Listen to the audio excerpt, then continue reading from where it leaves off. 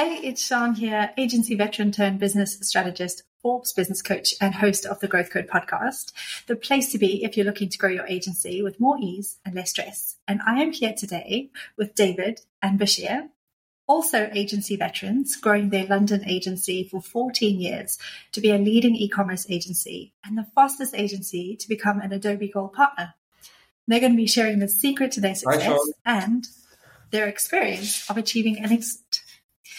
Hey guys, it is so good to have you here. So I just want to dive right in, and I want to kick off by asking you a little bit about the history and a little bit about the agency and kind of how that evolved. So tell me, what got you started in your agency? And I'm also interested to know, at what point did you realize that you wanted to exit, and how did that kind of come about? Hi, Sean. Thank you for inviting us. Good question. I guess David and I used to be colleagues, used to work together, and eventually we made the decision that, you know what, we would like to work for ourselves. It was more kind of wanting to be entrepreneurial, wanted to start our own business.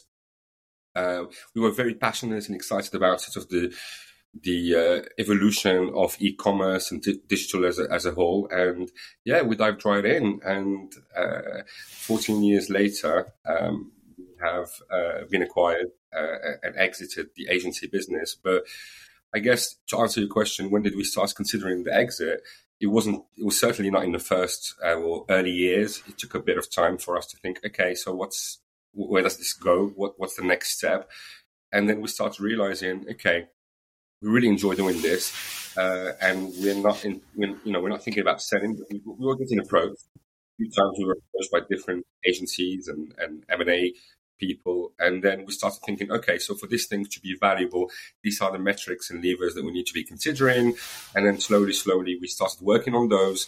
In due course, by then we also had our second business, Prodigy, and we started thinking, okay, we really want to focus on this one as well going forward.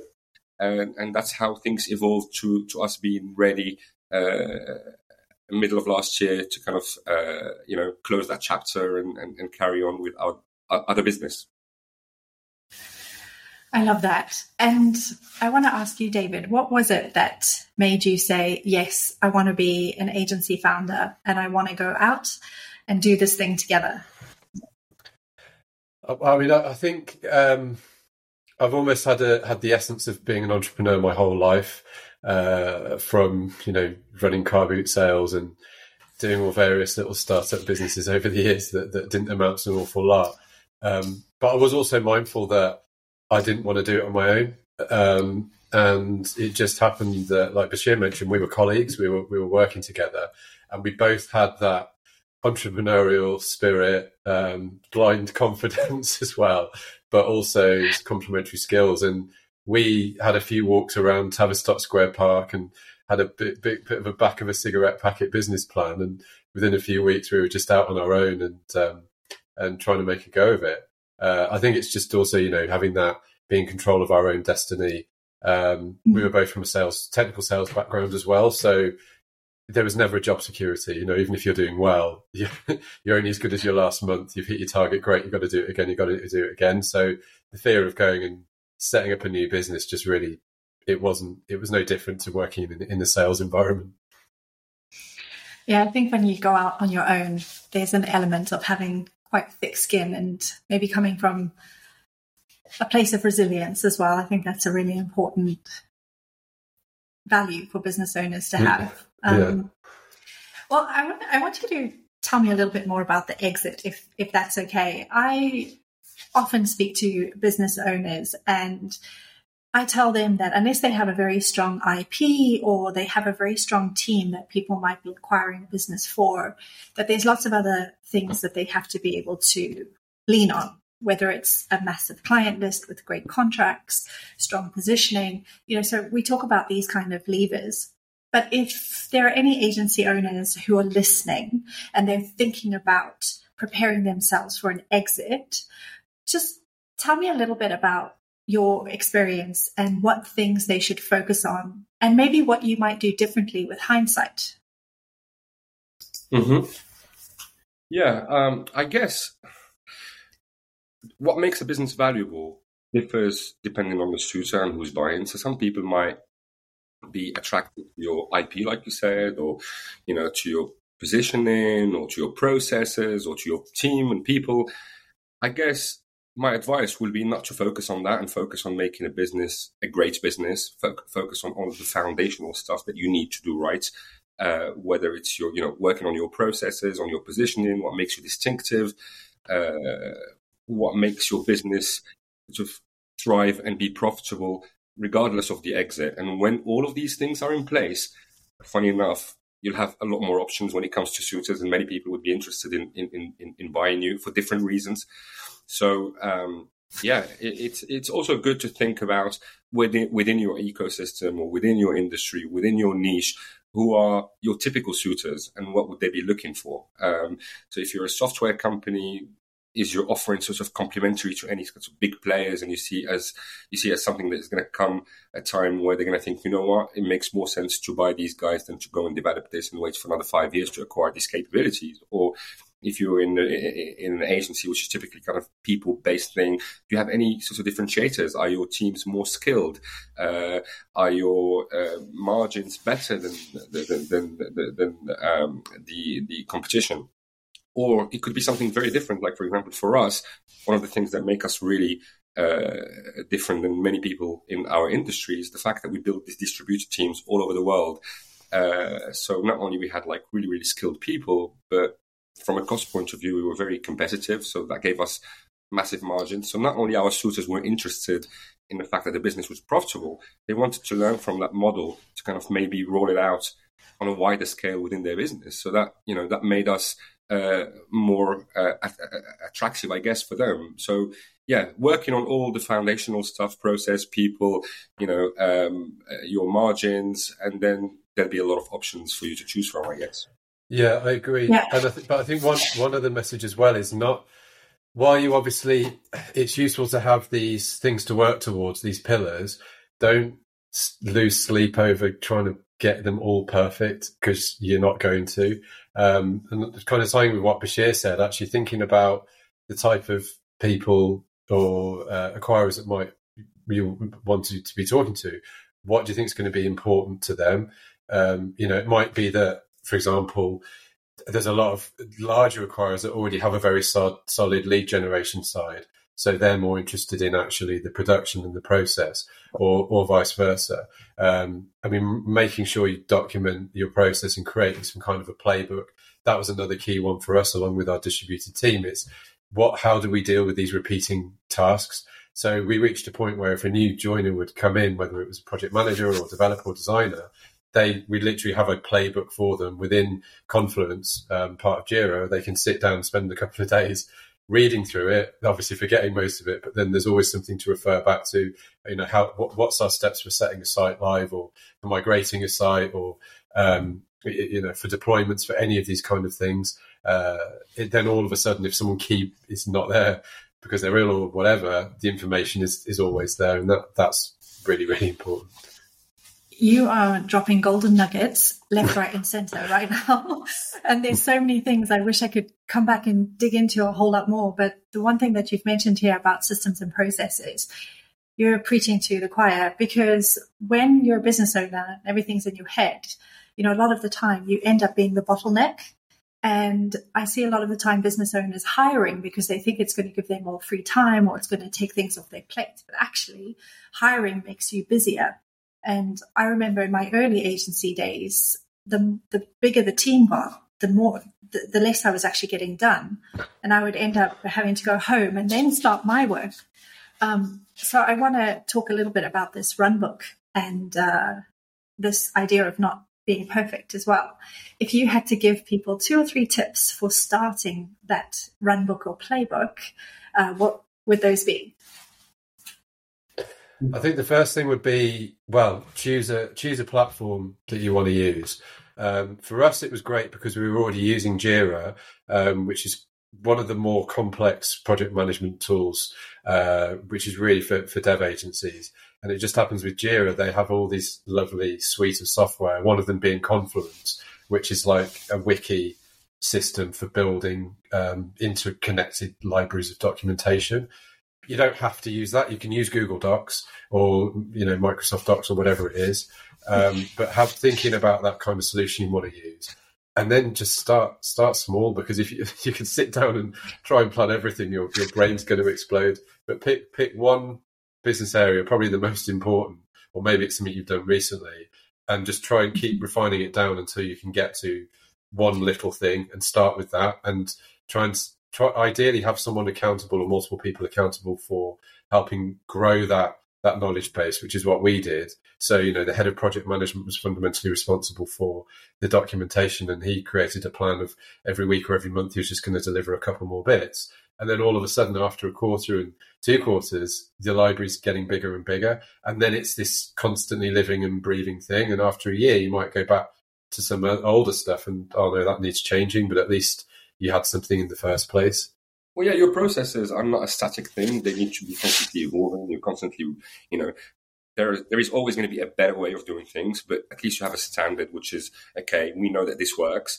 And any improvements, when we do retrospectives on projects and whatnot, we learn from it and we think, okay, we've done this better, we've done this differently. What have we learned from this? And then we keep integrating into that process.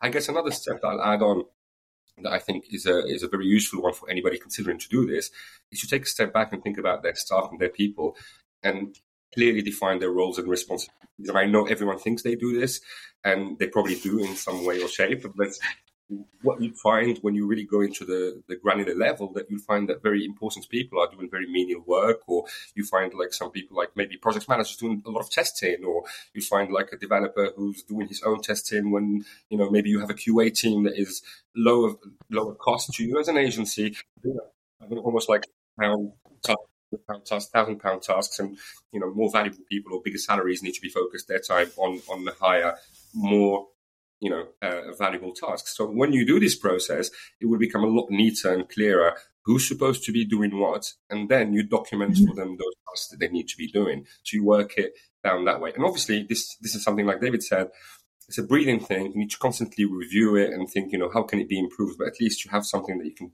keep referring back to and improving on. Absolutely.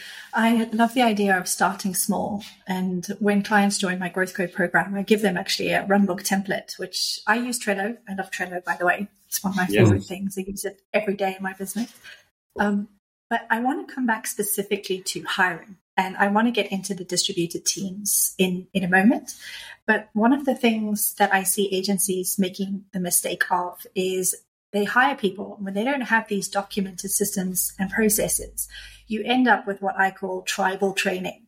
You kind of give people on-the-job training, and it's done by this person and that person and this person. So what tends to happen is you've got a new person who's picking up everybody else's bad habits and picking up everybody else's, naughty things or shortcuts. So I think this idea of having systems and processes for onboarding staff would be the place to start.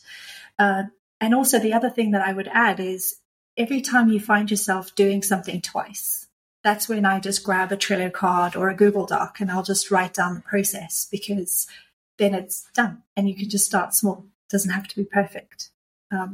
So I love that. Exactly. So let's talk about distributed teams. And now one of the questions I get asked a lot by agency businesses and clients is about hiring. And it's this chicken and egg conversation. Should we hire ahead of the curve? Should we hire behind the curve? And my answer is always, if you really back yourself at getting leads and converting leads into sales, then hire in front of the curve, hire people and then fill up the pipeline. But that's not always practical, especially with a lot of creative entrepreneurs. Sales it's a very prickly subject. So talk to me about, it's unpredictable. And, we're in a bear market, things are uncertain at the moment. So there's always that concern as well that scarcity mindset kind of creeps in. So talk to me about how you guys created this way of growing teams, growing distributed teams, and how that was your superpower. Okay. I guess I listened to the point that you mentioned about kind of sales being unpredictable and hiring before you win business or not. The whole kind of agency model is always, for a lot of people, is the feast and famine. Obviously, there are some people who are more retainer based and is much more predictable and linear. But even in those cases, you might land 5 or 6 retainer clients in one go, and then you're not always getting the same sort of level of growth consistently throughout the year. So you're going to have to kind of make some decisions on your hiring, and forecasting it is notoriously a difficult thing to do, of course. But not doing it at all leaves you open to rush hires, which is one of the worst things you could do as an agency owner, because, you landed this client or you lost somebody, and then you end up thinking, okay, I have to find somebody in the next 2, 3, 4 weeks. Sometimes I've seen people who need somebody within a week or two. So suddenly they can't consider anybody who has a notice period. They literally need people who are out there not working at the moment. So not to say anything, people's circumstances are different, but that typically you end up with people in a certain pool that are maybe not as desirable as people who are already in jobs and have a 2-month notice. So I guess the advice is try to do an exercise where you think, okay, based on previous years, based on my marketing, am I doing enough marketing to kind of, and lead gen, and what sort of conversion rates am I getting? Surely you'll be able to forecast some level of your people needs over the next, 3 months, 6 months minimum, preferably a year plus. And then start thinking, okay, how am I going to structure my teams? Am I going to keep on the same structure that I have? Am I going to hire seniors ready to do the job and experts in their field, or am I going to do a hybrid sort of approach whereby I'm going to invest in getting more junior talents that I'm going to train, and I can get them in the next 6 months to a year to be at this level, and I'm going to take the hit on them. So there's a lot of ways to look at this, and there's a lot of creative ways to build really good teams. But what they all have in common is for you to take the time ahead of time and to plan and to forecast and try to map your talent needs over the next, 6 months, a year, ideally. I think that's such a good point. And that feast and famine roller coaster the pain of that is still very, very real to me. And I love that thing about hiring slowly, because, excuse my French, but I always say to people, I would rather have a hole than an asshole, because it's really hard to get people in. It's really hard to get people in. And, agencies are often very close-knit, and there's often a culture. And so when you just bring people in willy-nilly and you haven't taken that time, it can be really disruptive. And likewise, when you have people come in and they have to leave, it's also disruptive. You have to explain that to clients, and you have to, kind of work around it. So what's the alternative? Talk to me about distributed teams. Well, the alternative is, when you're looking at a larger talent pool, you have more choice. So, the challenge that we faced when we were in central London, and we weren't the biggest agency around with the deepest pockets, we were competing with everybody around, within a 1 or 2 mile radius. There was lots and lots of agencies, lots and lots of demand, and nowhere near enough people. But that problem isn't just in London; it's all over the UK. Really, it's in every major city around the world. If you start looking at a broader talent pool, then there's more fish, so to speak. But what it means is, not only can you shorten those hiring times because you're looking at, there's more people to choose from, actually the average quality goes up as well. You're not in a position like what Bashir was mentioning about how you literally have to take the best of the options and none of them are seemingly great. All of a sudden, it's like you can take the cream of the crop from around the world. And really, that's what we do. And that really feeds into quite a competitive advantage, because you can upscale quite quickly, and you can upscale with talent that you might not have access to right now. Totally. I mean, what David just said, and to be honest with you, this is what David just mentioned, is an actual luxury, because you're thinking, okay, I have some options here and I have some options there. But the reality is we have a massive shortage of skills in the tech talent sector. So in many cases, like, we have nobody. I've spoken to many agency owners who are looking for all sorts of, especially highly skilled kind of positions, data scientists, specialists in, VR or, whatever. And they say, actually, I have a vacancy for the last 3 months, 5 months. They could have, been, billing members of staff that they don't have. It's an empty seat. So it's not always the luxury of thinking, okay, I have the choice between this and this. It's like, can we just get the right people for my business to grow and to deliver, in many cases, solutions or work that has actually been agreed with customers.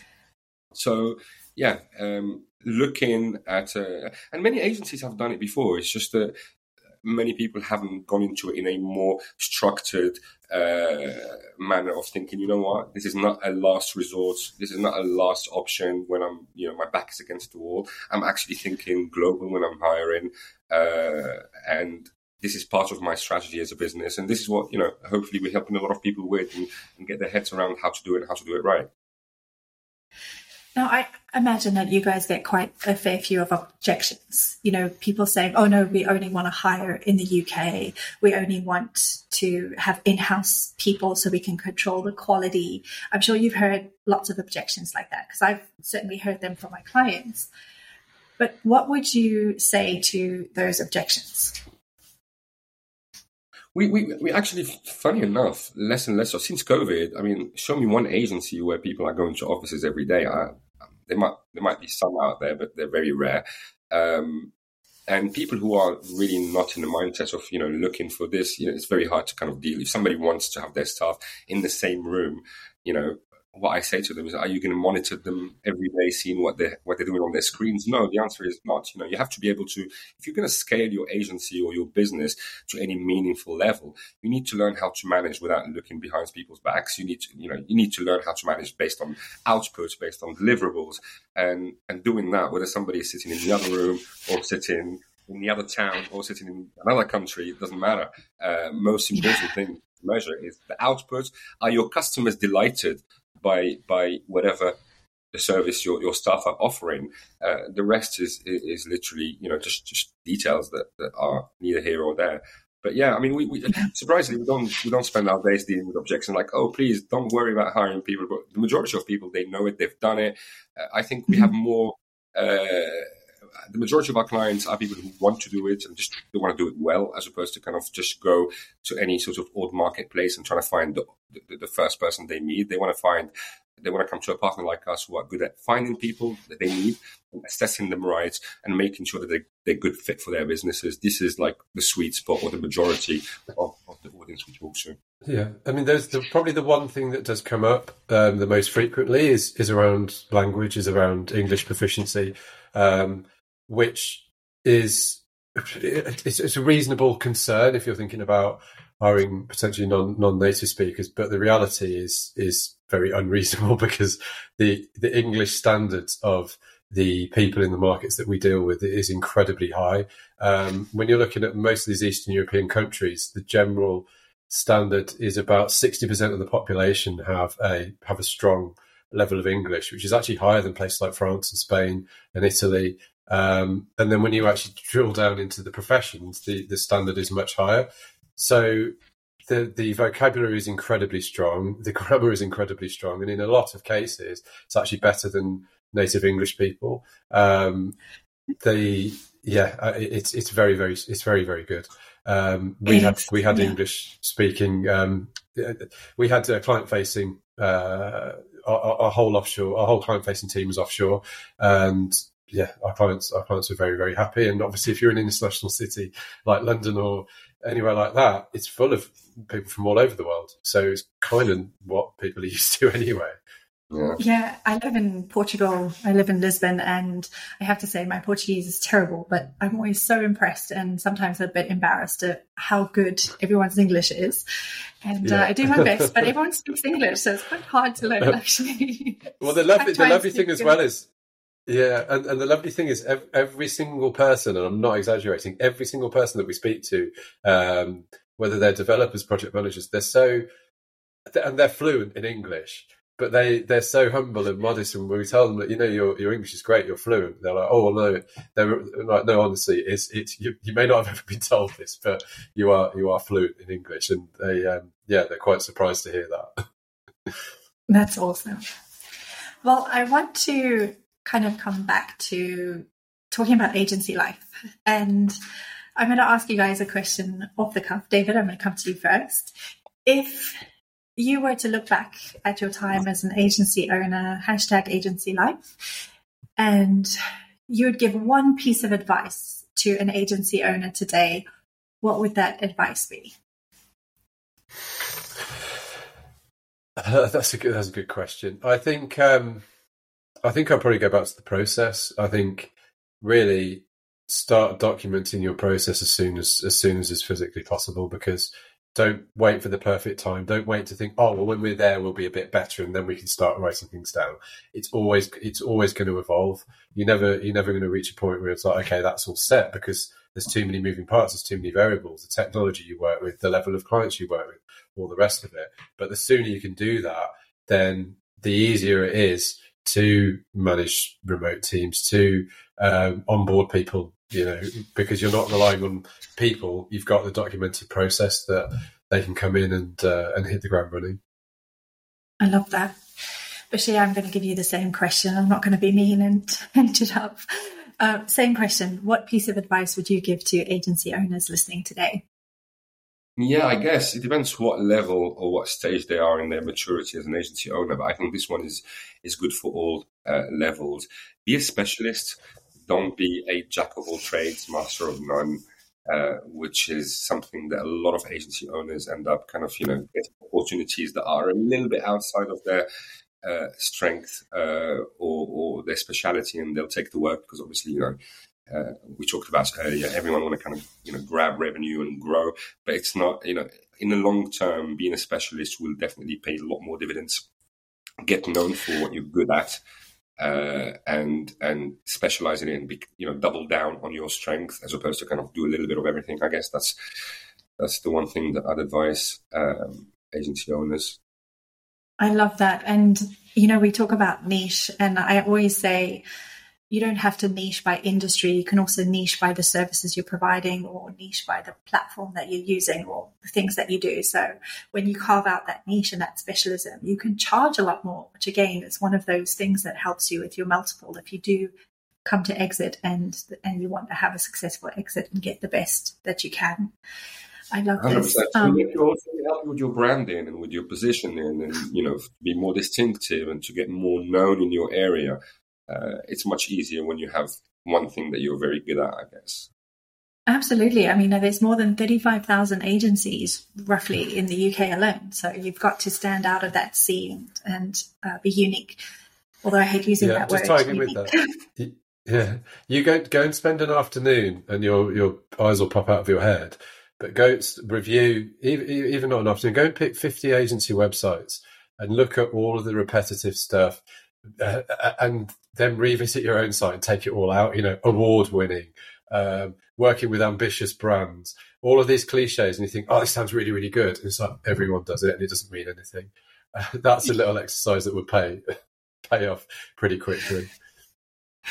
I love this. I do feel like we could speak for hours, but what I want to ask you guys before we start wrapping up is talk to me a little bit about Prodigy and how are you working with agencies and businesses at the moment? And if somebody's looking to work with you, how can you help them? Okay.